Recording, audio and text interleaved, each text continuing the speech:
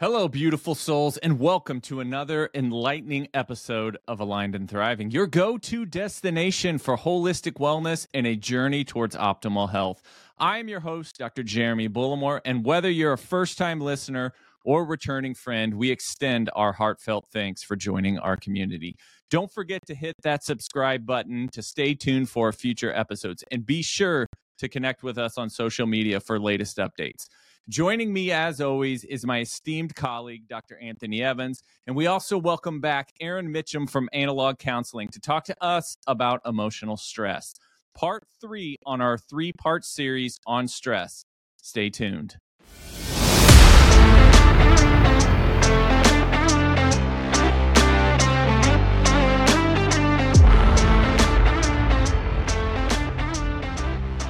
All right. Well, I want to welcome Aaron Mitchum back to the show. This is our third of a 3-part series on stress. We talked about physical stress, chemical stress, and now today we're unpacking emotional stress. And so we wanted to bring in Aaron Mitchum, who's a licensed professional counselor, owner of Analog Counseling, to kind of go a little deeper. You know, we got there a little bit before in the first podcast, so definitely go back and listen to our first podcast with Aaron. But today we're hoping to go a little deeper and talk about emotional stress. So Aaron, thanks for getting back on the podcast with us. Yes, and it's not too stressful to be here, so thanks for having me. Well, we hope not. I mean, we certainly don't want to create more. Yeah, stress. we're kind of shooting ourselves in the foot if that is the case. Okay, so first thing I want to talk about, Aaron, is I went back and I listened to our previous episode, and one of the things that you had talked about was that emotions are homeostatic.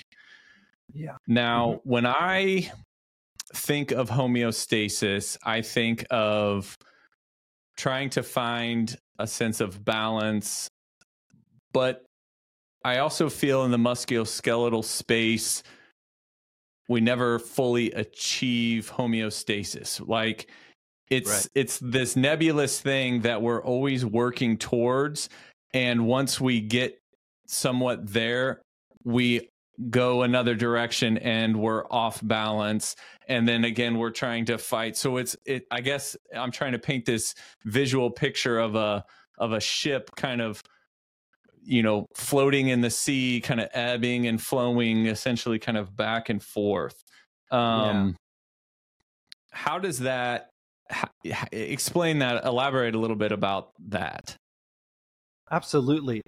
That's a really great point. I'm actually so glad you brought that up.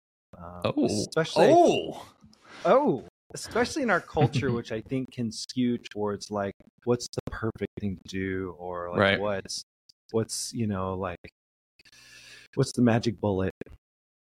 So I think of it very similarly. Whether or not you can actually ever totally achieve peace, I mean, that's probably not. But is that truly the goal as much as the process of it is the goal? You know? So there's this idea out there of, we don't really like take chess or games, playing soccer or whatever, for example.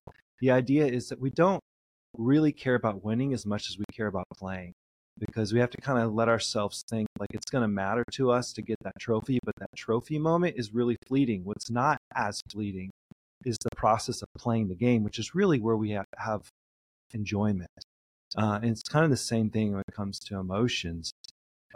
It's not so much about like achieving peace forever or something like that. It's about being present and being in tune and noticing where we are on that pendulum or on that teeter-totter that you were describing. And it's like, oh, okay, this is telling me what I need to do to adapt. And that's really what the homeostasis is about for emotions. It's what is needed to adapt for survival and growth in this moment. So if I'm sad, I want to be able to know that I'm sad, not because there's something wrong with being sad because I'm not at peace, but because it tells me something about what this moment means. and what Mm-hmm. I want to biologically express and relationally get going so that I can feel better and adapt and not get, swamped by this situation. So kind of enjoy the journey. I don't remember where I heard that from. It's enjoy the ride there. Once you get there can sometimes be short lived. So enjoy the trip, kind of there.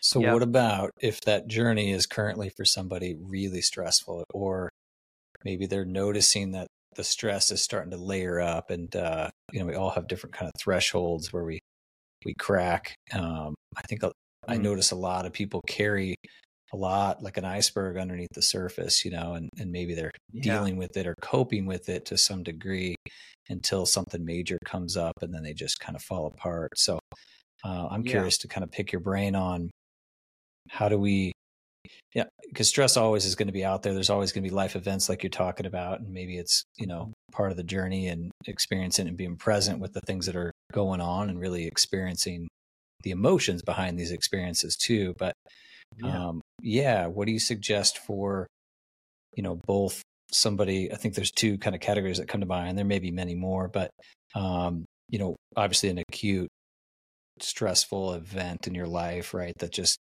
washes over you, a death in the family or a major divorce or something major like that. But what I think I really want to speak to and pick your brain on are more of these like everyday emotional stresses that just accumulate with us. Maybe we're not dealing with it, or we're not leaning into it, or we're not experiencing it like you're talking about. And I'd love to pick your brain about that and how we can recognize that, how we can maybe organize that in some way that it's not damaging or, to us physically, emotionally, spiritually going forward.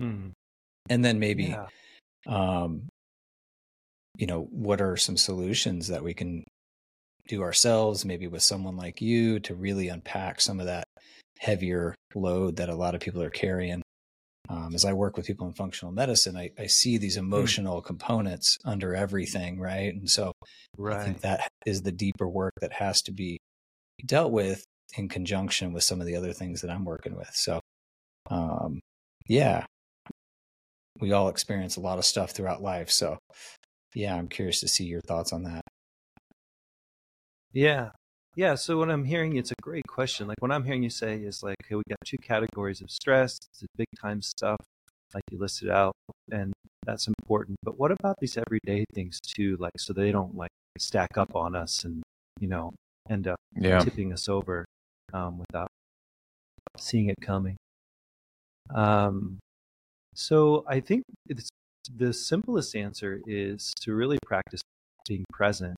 And the reason I say that is because so much of our life is automated. Our brains are really designed to be efficient and to keep us alive. And in order to do that, it's going to automate as much as it can whenever it can. So much of our life is really on autopilot. And we all know that feeling of driving somewhere and then we go like, whoa, what was I even around for that drive? Right. And it's the same thing, and so we have that automated piece. But then we also have the rush of our culture and our jobs and our families and just the way that our life is really kind of built. And we kind of need to be a little subversive to the normal by building in times to get present. And you don't have to go away on a meditative retreat to do this. This is simple, everyday kinds of stuff. One thing you can do is you can notice your breath. You can simply count your breath. You can notice it going in, going out. You don't have to do anything. It's not magic. It's not special. It's just simply becoming present so that you're less in automatic and more in present. And the reason you want to be in present is because then you can be in tune with what you're feeling in that moment. We actually won't have many feelings or notice feelings when we're in automatic mode. As far as like, I think I might have said this before, but you're not going to really notice going down the going down the stairs, for example, until the stairs are icy. Then you're going to have a feeling about the stairs. You're going to feel afraid because you're going to start feeling unsure of your footing, and then you're going to get present because you're going to have to feel your way through this moment, where normally you're just going to be on autopilot. Well, if you can kind of help yourself slow down in other ways, let's say you're in a meeting and you're in autopilot, because we all have autopilot in the meeting, how we react, how we don't react, how we hold our bodies, how we, feel, how we don't feel. I think this is really true.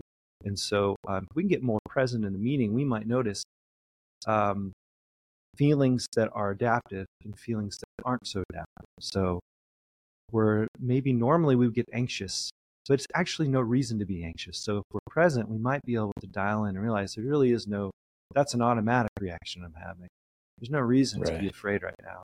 So our bodies will know what to do when all of a sudden we can let go of fear. We don't have to worry necessarily about knowing quote unquote what to do, because there's so much our bodies and minds will know what to do once we kind of get in the right place. But we also might find out that there is fear here that is adaptive. We might realize this person is not treating me very well. This person is not saying something appropriate, or this person is asking me to do something that I'm not comfortable with. And that's an appropriate fear that we want to adapt, not appropriate, because I don't want to put judgment of good or bad on it, but more, I want to say adaptive fear. It tells us something about our sustainability here. We go down that road with this thing that's really not something we're comfortable or ready to do or whatever. Well, then we're going to be not listening to a fear that's going to help us, take a left turn here that would really be good for us. So that's one thing about stresses, is if we're not tuned into being present, we won't necessarily be able to feel what we're feeling about that moment. And we might not realize the adaptive things we need to do, which could include take a break, which could include get some water, which could include go outside, which could include get off a screen, which could include straighten up. It could include that I just did. Yeah, it can include all these things. So I think that's the biggest thing that comes to my mind is there's lots of things you can go online, talk to people like yourselves, people like me, in terms of the tools to get present. There's all kinds of podcasts, all kinds of things about that. The goal is to get present so you can then be in touch with what you're feeling, because your feelings will tell you what's adaptive for the stress that you're having in that moment. If that makes sense. The first thing that comes to my mind when you say that is grounding. And Tony, we've had some side conversations in the office about, going out and taking your shoes off and touching the grass with your feet and feeling the ground. And there's, whether there's grounding mats, didn't you say there? Yeah, there's some technology to do that. Or you can just, like you said, get out on the earth. I think that's a good way to kind of discharge it back into the earth. I love, Aaron, that you're talking about just creating some space and some time to regularly get present with yourself, right? And initially when you start talking about being present, I'm thinking being present with your environment and the people around you, which I think is important, but actually creating an opportunity to kind of get current with where you're at, with what's going on, to understand, how do I really feel? What's my emotional state right now, not in the future, past, or all those kind of things we may be thinking about, but just where we're currently at, to kind of recalibrate ourselves.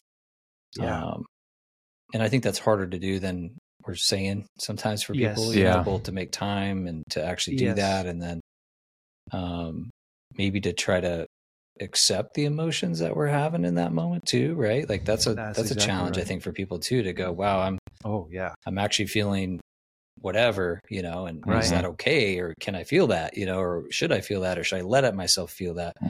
So how do you suggest that people kind of do that once they create a space and a time to do it? Now they might experience something, is there an acceptable way to do that? Or I know breath work and meditation, those kind of things can kind of help you get present, but it's a really, really, really important question, and I'm really glad you asked it.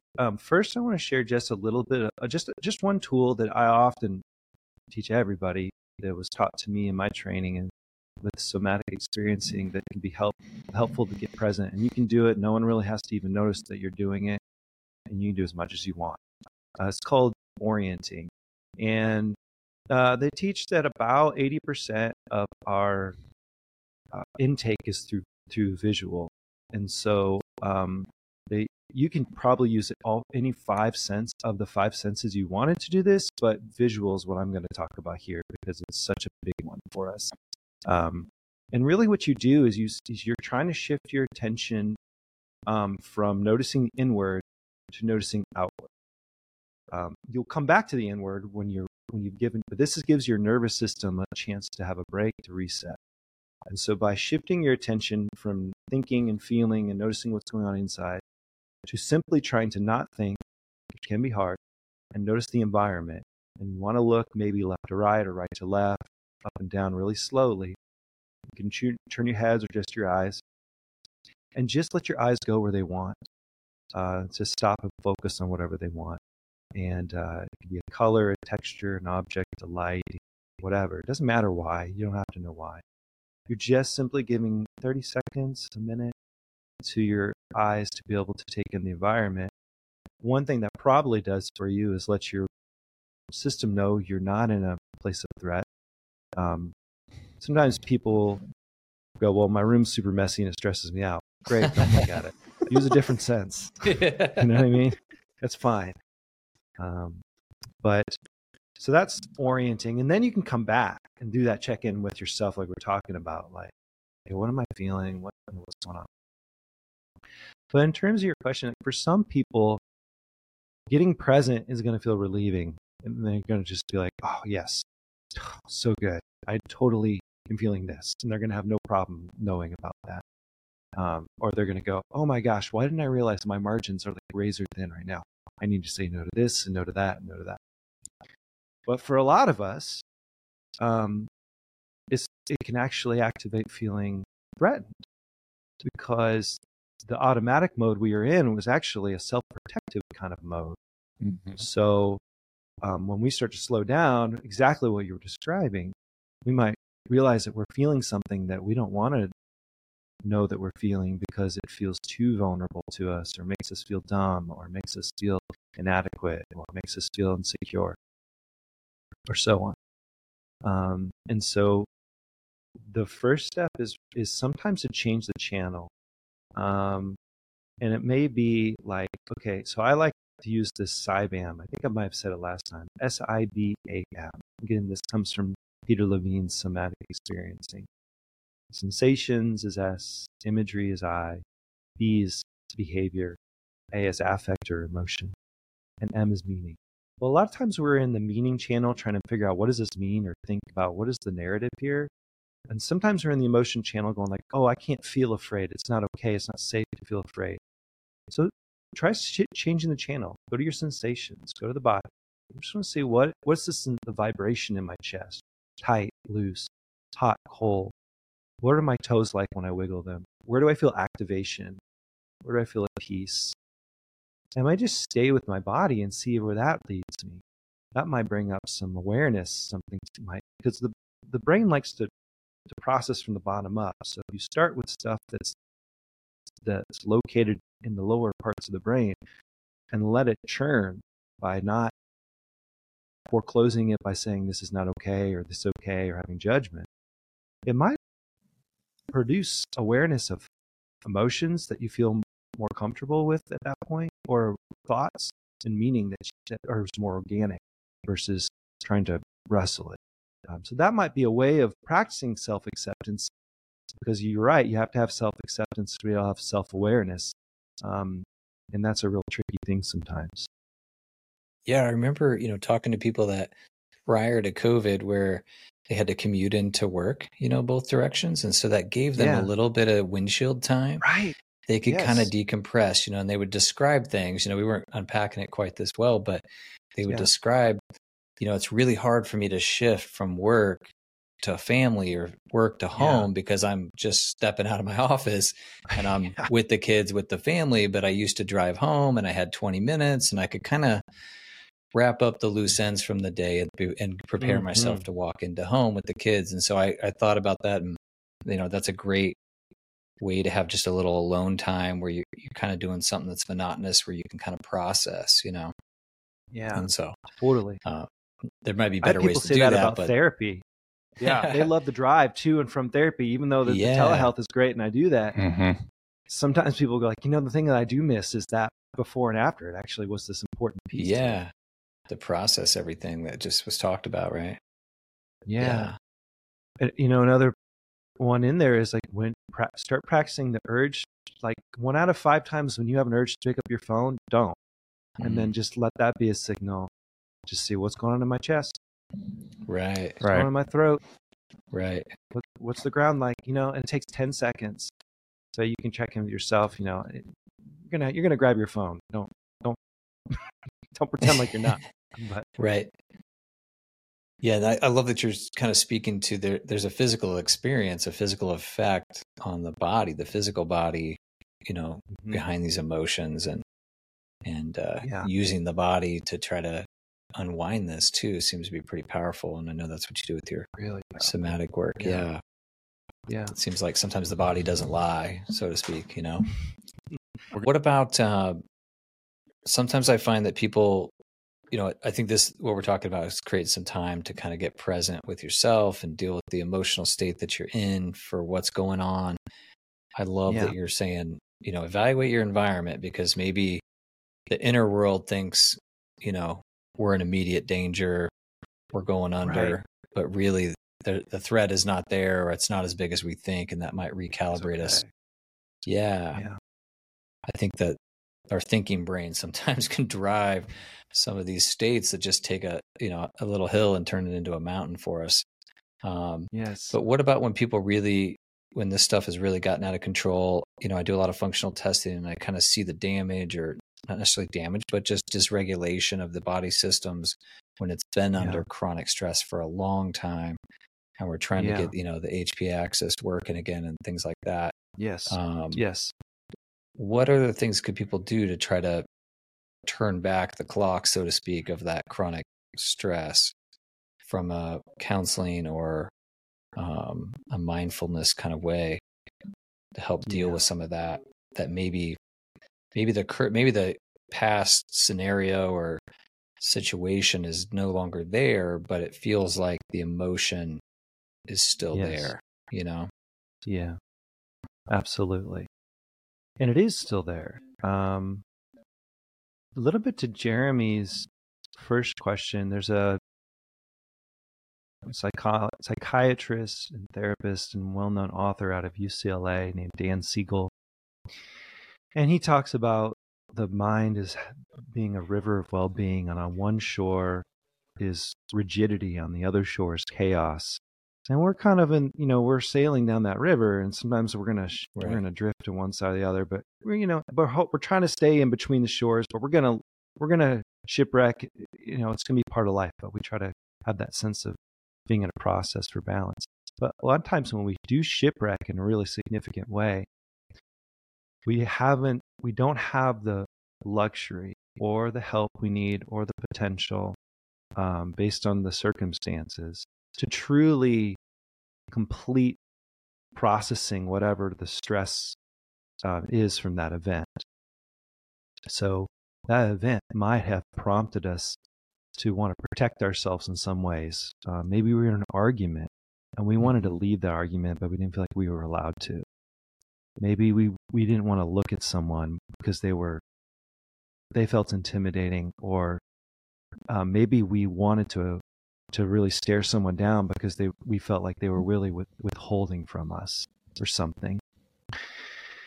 And we didn't get a chance to complete something that was set off biologically. And that included emotions, because those emotions were trying to prompt us to some kind of action to adapt to whatever we felt we needed to do in that moment.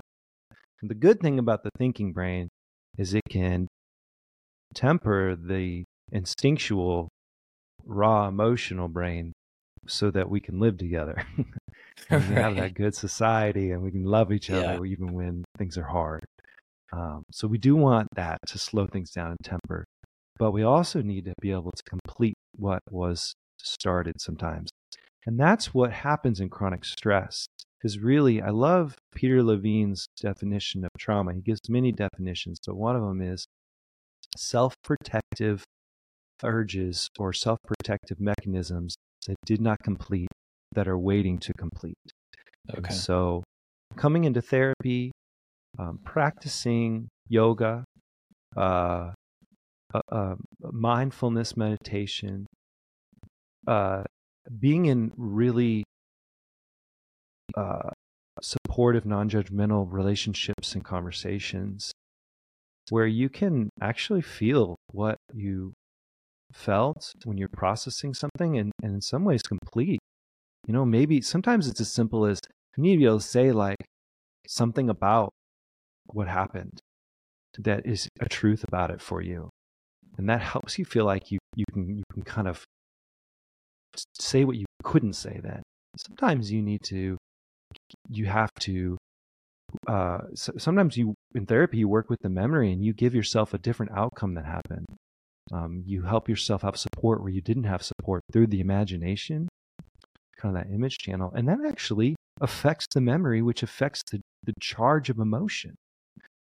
Your brain cannot tell the difference. It's going to react the same to emotional threat as it is to physical threat, and it's going to allow, and experiences in the imagination can affect the memories that it's going off of too. So in therapy, sometimes we'll go in and we'll redo an outcome emotionally, and that'll affect the stress that's constantly impacting our lives. Or like I said, sometimes it's just coming to the point of being able to say something you couldn't say, or imagine yourself leaving a meeting you couldn't leave, or you got the news when your kids were in the car about something and you couldn't really cry, but now you can cry. And going back and letting that happen is a way of completing what didn't get to complete, so that it's no longer repeatedly knocking on the door, if that makes sense. Gotcha. So that does require slowing down, and we often don't slow down. We don't always notice because our system doesn't want to slow down because it remembered that was really overwhelming the first time we slowed down. And so having someone with us makes a big difference sometimes. Just a friend to co-regulate, like we kind of borrow their nervous system because they're not all turned over. They can stay with us. They don't have to do anything really. Just being an open body with us who shows us love is enough sometimes. Yeah, that's awesome. I hadn't thought about completing that cycle like you were talking about, or uncompleted cycles maybe knocking at the door, like you said, that are kind of, or what could be happening too, I think for a lot of people too, is like that stress happened, you didn't deal with it, now another one comes along, maybe it's similar, and then you're getting this reaction to, we knew that was bad, and you just keep climbing that ladder, and things get worse and worse, and then shows up in your life in different ways, Absolutely. So that's pretty awesome. Yeah. And, I don't think we can underestimate the value of us showing compassion and love to people too, like in little ways to help that process. Just, you might see someone, they may be stressed, and you might be able to notice, I noticed that they're stressed, and you might be able to just say something to them that says, I get it. And that might be really helpful in terms of them being able to, accept themselves. Yeah, a big piece that you're making me think of is it feels like less and less we do, human interaction with one another, how powerful that is to be human. And spend time with other people that's safe and healing for one another. And we're kind of disconnected with all this technology anymore. It's hard to do that, to be there and to offer that. Can I share a story I saw at the grocery store the other day? That just yes, please. Love it. I was at Aldi, and I love Aldi. I actually lived in Germany as a teenager, and that's where I started going to Aldi. And so having to put in a quarter in the grocery cart makes sense to me. We are frequenters of Aldi. Yes. So I was there in the checkout line, and there was a woman over there, and she had two. If they weren't twins, they were super close together, young kids, and they were screaming. Like they were really doing a good job at screaming, and you could tell it was starting to stress the store out. And this poor young mom was super stressed out. But you've got to bag your stuff there yourself, and so she's trying to figure out how to bag this stuff, but tend to these two kids. And this woman walks over to her, like probably a middle-aged to maybe, a little older woman. And just, I don't know what she said. She did something to her. I couldn't hear her, as far enough away. And then she just started parenting the kids. She just started playing with them, take care of them. Nothing big. She's just like saying, take care of the groceries. You got it. I got the kids. Yeah. It took 3 minutes. The whole store's temperature came down. Right. This woman gets a hand and gets told, like, yeah, you needed some help, and I've got some help. Right. Yeah. It made all the difference. Oh, that's awesome that someone did that. It's versus skocking at her, And, yeah. Well, exactly. Yeah. Same scenario if you're on an airplane with somebody who has small children. A baby is a perfect example of this. The baby's crying. The parents obviously can't go anywhere. There's limited resources likely available to help soothe said child. And maybe the child is feeling some pressure from, the cabin, change in the cabin pressure. I mean, there's nothing worse than having another passenger tell the parents that, hey, can you quiet your kid down? Like they don't already know that this is a nuisance to everybody in this small, this small chamber. Me personally, being a parent and traveling with my children when they were younger gives me so much more respect when I am on a plane and I witness, that scenario. And my heart goes out to those parents because I know they're like embarrassed. They're just really struggling, in that situation. And that's a situation, whether it's the grocery store or the plane, like you described, Jeremy, where they're going to have their nervous system react to the sense of threat. That threat's going to be coming through the volume of their kids, the prediction of that they've learned, okay, how do people react to kids screaming? And then it can get worse. They may see a dirty look. They may, get a sideways comment, whatever. So their system's going to be moving into some zone of fight or flight, and that's going to be a stress that they're going to want to be able to unpack. And guess what? When someone gives that kindness to them, all of a sudden their system goes, actually, it reorients and goes, there's a novel thing happening here, and my threat detection says I not have to be so worried anymore. And that can really be a big tool for not getting traumatized by the moment. Yeah, that for me, like hearing this makes me, I personally need to be more adept to I don't know if insert myself, but be willing to assist in, kind of when I witness these situations that it's tough and just, just like you said, that little bit of a word and encouragement, distraction of whatever is causing, the stress. If, I should be more willing to help, help in any way possible. So. Well, that could be a great moment for the self-check-in too, because we may be overwhelmed by the situation, and that is okay. There's no right or wrong. There's no okay or not okay. That just is. And so if we're overwhelmed, the best thing for us to do is to take care of our systems, so that we can kind of come down, doing whatever we need to do so that we're not overly stressed. But if we're not overwhelmed, so we do have the capacity for that moment, then we can be that gift to the people involved. Another thing I wanted to bring up with you, Aaron, you had put out a recent article that I was looking over, and you were kind of breaking down the differences between, freezing, fighting, or fleeing with that sympathetic nervous system response to stress. And I'd love for you to talk a little bit about kind of each of those categories and how people may find themselves locking into one of those and how to get out of it, so to speak. You're thinking, what was that article? No, it's good. You had a really awesome picture that really It was showed that. I think I remember that. It was the fight or freeze. Yeah. In reference to, I think you're talking like more in the corporate business setting, meeting, kind of how to attacked by colleagues or your boss, and right. Yes. Yeah. Well, yeah. The new or the lion in our life is usually some relationship, but yeah. So it's using polyvagal theory to talk about the theory of how our nervous system deals with the experience of threat. So it starts with a threat assessment. So when something new or novel comes into our experience, whether that's we see something or we hear something or feel something, we're going to want to orient to what is that stimulus? What is that thing? What is that sound? What is that person or that situation? And then we're going to want to have a sense of like, how dangerous is it? Oh, it's not all that dangerous. Cool. So then we go back to like our regular programming. Oh, it is feeling dangerous. So then we need to engage some level of self-protection.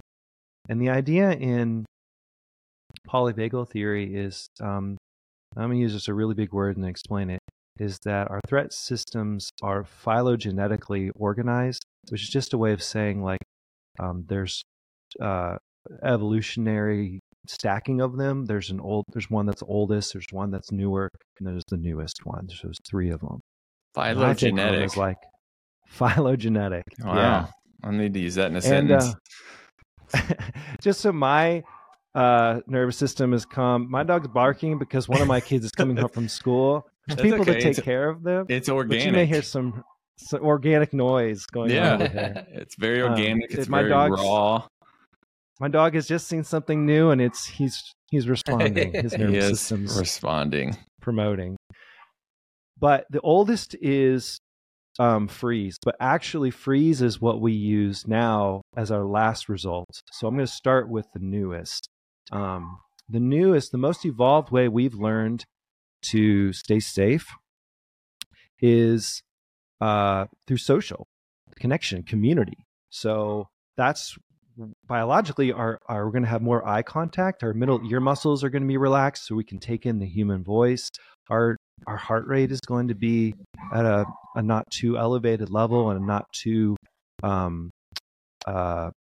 shut down level either. We're going to have range of our head, and we're going to have our tone of voice be kind of comfortable and social and warm.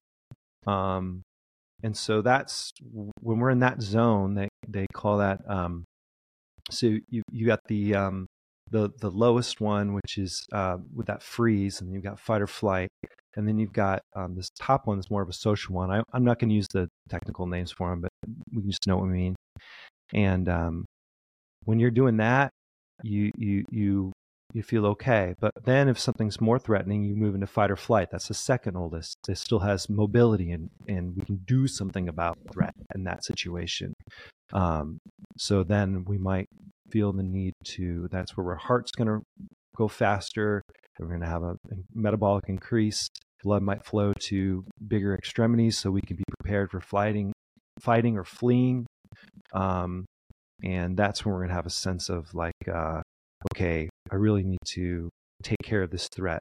And if we can do that, again, in a way that's not hurting anyone else, but that does allow us to have agency and have a sense of authenticity, then we'll feel better and we'll go back to our regular programming. But if we're in a situation and we don't feel like we have any social ability to be safe in it, we don't feel like we can fight it. Again, maybe we're in a work situation and we would get fired if we felt like we went against our boss. We don't feel like we can flee it. We're not allowed to leave the meeting. We're not allowed to leave the building. Then we might find ourselves in our oldest one, which is the freeze. I'll use the technical dorsal vagal shutdown. And that's where the oldest branch of our parasympathetic nervous system, the unmyelinated branch, which just means like it's part of the nerve that doesn't have this fatty sheen on it that makes communication faster. You guys know about that. So when you're in that, you're going to have a metabolic shutdown. You're going to play possum. You're going to hear less. You're going to feel less. You're going to slow down, and you're going to have some level of freeze. And really the idea is that hopefully the thing threatening me doesn't see me. Hopefully either it comes up against me and thinks that I'm dead and it needs a live prey, or it's going to see me not moving and it's not going to see me because I'm not moving. So that's sort of like the biological underpinnings of the freeze. But when you're in freeze, you're actually in the highest stress point. The highest stress point is when we're frozen. Most people, you might think it's fight or flight, but it's the highest stress point. And the hard thing is when we start to unthaw, we're going to come out the way we went in. So we're going to have to deal with the fight or flight activation when we come out of the freeziness. And freezing might look like spacing out. It might look like being a little bit not quite present or slow or lethargic or like losing train of thought. And when we come out of that, we might actually realize that we're super stressed out. And that might overwhelm us again. It might shoot us back into freeze. And this is very common. People ping back and forth between freeze and fight or flight because there's not the help that they need to be able to process the fight or flight energy to be able to then come back into feeling okay again, if that makes sense.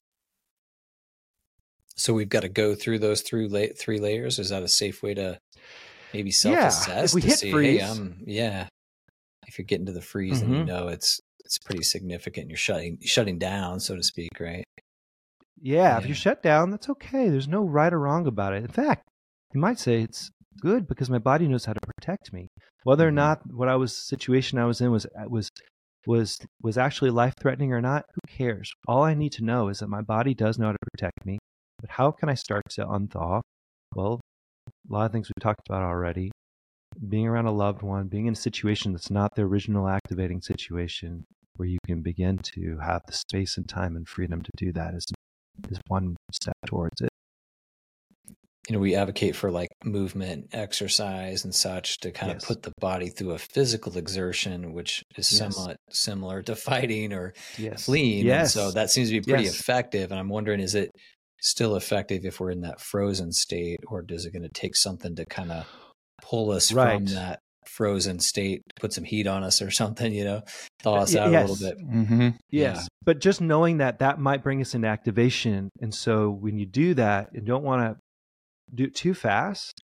Sometimes I'll have people move their arms very slowly, or just even just check in with their balance, like really slow movements to start to engage, because we don't want the system just to go like streaming into the next thing. Okay.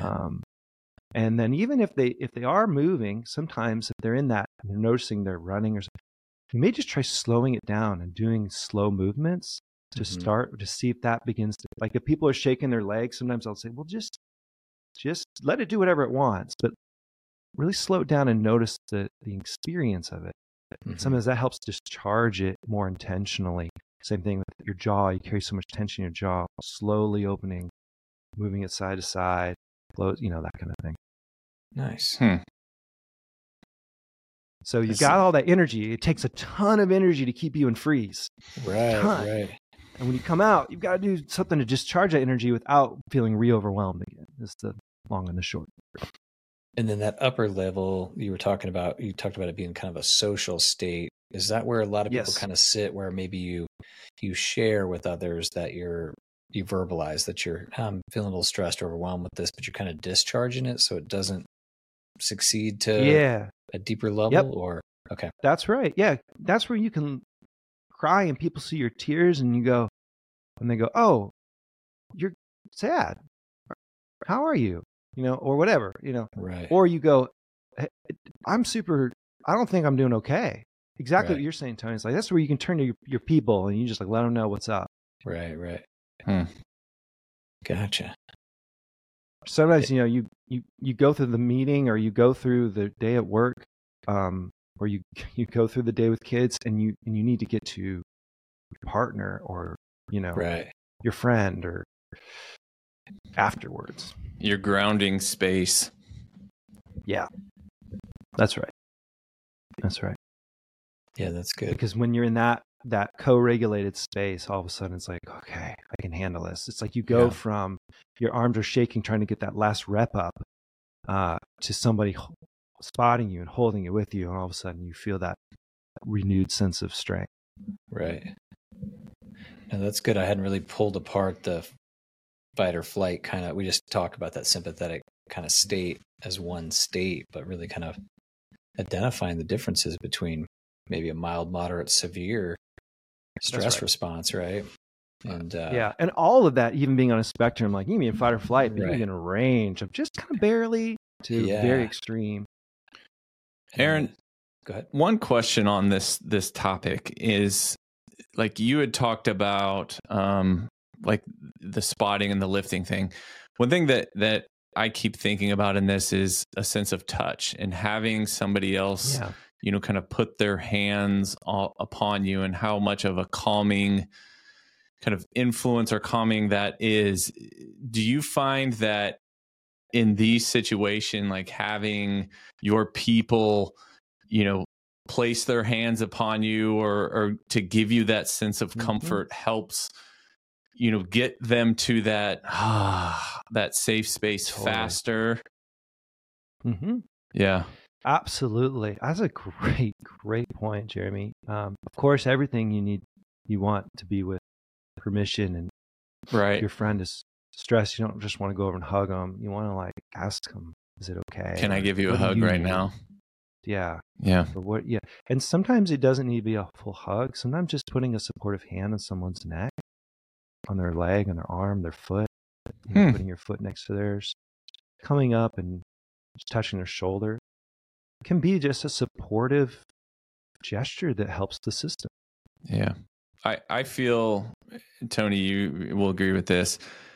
Like as chiropractors, what we we can't, most of the time can't do our job unless our hands are touching people, and the power of us just putting our hands on someone, from a pain perspective, I really feel like that just gets them that sense of comfort and gets those pain levels to reduce, and I think there's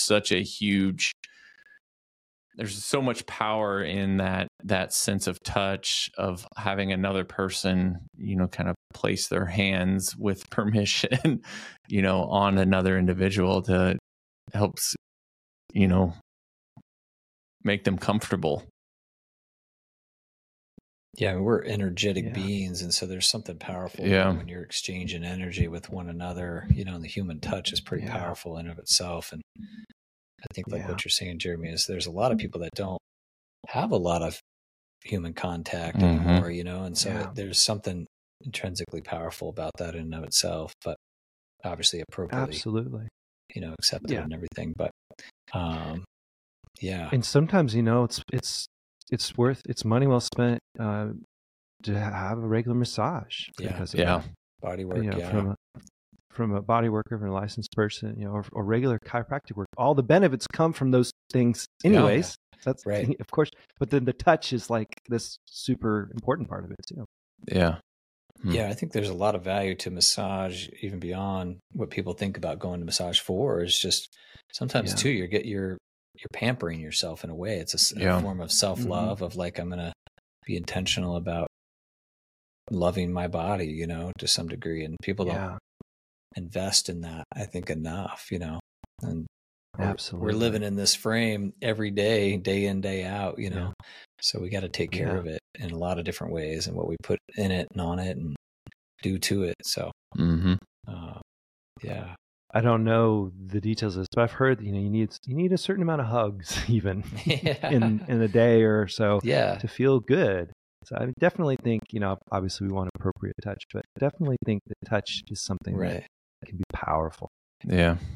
When a long time ago, I had looked at a study, and Aaron, you might be more savvy on this, but even a child, right, like that's left in their crib, like if they have no physical contact early on, right, like they don't thrive, they don't make it. No. And so there is some need from that human bonding and connection early on. So I think we still need that throughout life Well, what's the common practice now? Babies are born, it's instant skin to skin, to the mother, and there's some literature on that that's shown there's certain that contact from baby to mother helps boost, gosh, I can't remember, some level of hormone, helps stimulate also I think milk production for the mother. Oxytocin, I think there's something in those regards. So I mean, even in that early stage of life, having that baby mother contact, skin to skin,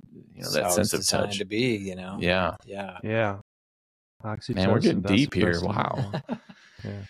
yeah Deep in the rabbit hole. Yeah, I like it. I love it. What about, I'm trying to think, there was a few other things you had mentioned early on, kind of getting back to that just emotional stress state that most people are living in. I think you really shared quite a few different ways that I think we need to kind of tune in to where we're at, be present with ourselves and what's going on. What are your thoughts on meditation and some of the meditation practices as a tool? I love meditation. Sometimes it feels like meditation can be a way of detaching, and sometimes it feels like meditation can be a way of being present. And so I just find that I tend to gravitate towards the kind that's more about mindfulness and about being present. Okay. Personally, but I think there's some great apps. I think the Headspace app is pretty great. There's another one, and I can't remember the name of it right now. If I reached forward and grabbed my phone, I could tell you what the name of the app is. But he's from one of the bigger names in terms of meditation. But I think it can be extremely helpful because, again, it's about getting present and about coming out of automation, knowing what's going on inside, knowing what's needed and adaptive, and observing without having to react. And that can really allow some things to work themselves out. Is there a sweet spot as far as time? Can somebody get the same benefits doing, mindfulness meditation for 2 minutes as, 15? And I mean, I think the longer the better, but I don't know. What are your thoughts? Well, I think of it this way. You really just want to start with whatever helps you start. Yeah. When I'm supervising therapists who are new, the first thing I say to them is just do whatever you need to do to not be anxious yourself. That's like the starting point. It's kind of the same thing with meditation. It's just do whatever you can do and see where that leads you. You're going to know if it feels good and you're doing 1 minute and you want to try 2 minutes of quiet, you're going to know if that feels good. 10 minutes is going to feel good. I think having guided meditation in the beginning is helpful, like an app or a recording or something, because it helps you not just feel lost and kind of have a sense of what you're trying to do. And then over time you can do your own thing. But 5 minutes versus 20 minutes, I 100% believe there's research on that. I just don't know it. That's fair. I mean, the same adage is what I tell people as far as, exercise. It doesn't, what's the best exercise? Whatever exercise you can do consistently and you find enjoyment out of. And exactly. It's starting with 1 minute. If it's 1 minute walk, then can you repetitively, consistently do that? And can you expand upon that? And it's not going to the gym for 2 hours and crushing some weights if that's not what you want to do. It's whatever you feel motivated to do that elevates your heart rate. So cool. That's right. Love it. Yeah. So I found that to be really helpful for people. And this next, I've also found heat and cold exposure to be helpful in my life. I know that can be kind of a popular thing right now, but there's lots of good research on it, peer-reviewed research. so people can dive into that as they want, and you need to check with your doctor and stuff and see what your system can handle if you're going to use some extreme things like cold or heat. But the cold plunge, or sauna and things like this. There's lots of good literature on that, on how that can affect emotion well-being too. Yeah. Awesome. Aaron, is there anything else you want to add that you want to throw in there, or do we cover it pretty well? You guys, this is awesome. I mean, the biggest thing about stress is I think it starts with being present and self-acceptance. If you can do those two things, if you can decrease your own judgment on yourself and increase your own awareness of yourself, I think there's so much inside that'll guide you from there. Yeah, it's kind of this journey of trying to be authentic with yourself, right? And accept it where you're at, what you're dealing with is real. Kind of owning that. Yeah. Yeah. Love it. Maybe if you're going to add a third thing, decrease isolation. So increase who you're connected to in your life. Be around people. And that includes opening up to people. As a guy, and this is not to be heteronormative or something, but I know that a lot of times it's been hard for me in my life to really utilize my friendships until I got a little older and realized if I don't, other relationships in my life will suffer. Yeah. So open up to your friends and let them know what's going on in your life. That's another part to decrease stress. Yeah, cool. Yeah, you probably have a lot of people in our lives around you that can assist you in your healing, that if you let them, Yeah. let them in. I think that's right. Yeah. But if not, or they want somebody that's is a master at this, I think you're a perfect person to seek out, to help guide them through it. Or maybe they have a lot of these past traumas, like you talked about before, that's going to take some time and some work and some guidance. And I definitely would want somebody to, walk that journey with you if you were dealing with that kind of stuff. Yeah. So, absolutely. And, and that's the thing about therapy. If it's like someone wants to come work with whoever, me or whoever, and it's not a good fit, this city has a lot of therapists. Whether you're watching this inside of our city or not, there's a lot of therapists out there right now. So you should be able to be directed to one that does work. Nice. All right, guys. Well, that's going to do it for another episode of Aligned and Thriving. Thanks for tuning in. Don't forget to like and subscribe on our social channels. Thanks we'll see you next time. Thanks, Aaron. See you guys. Thank you.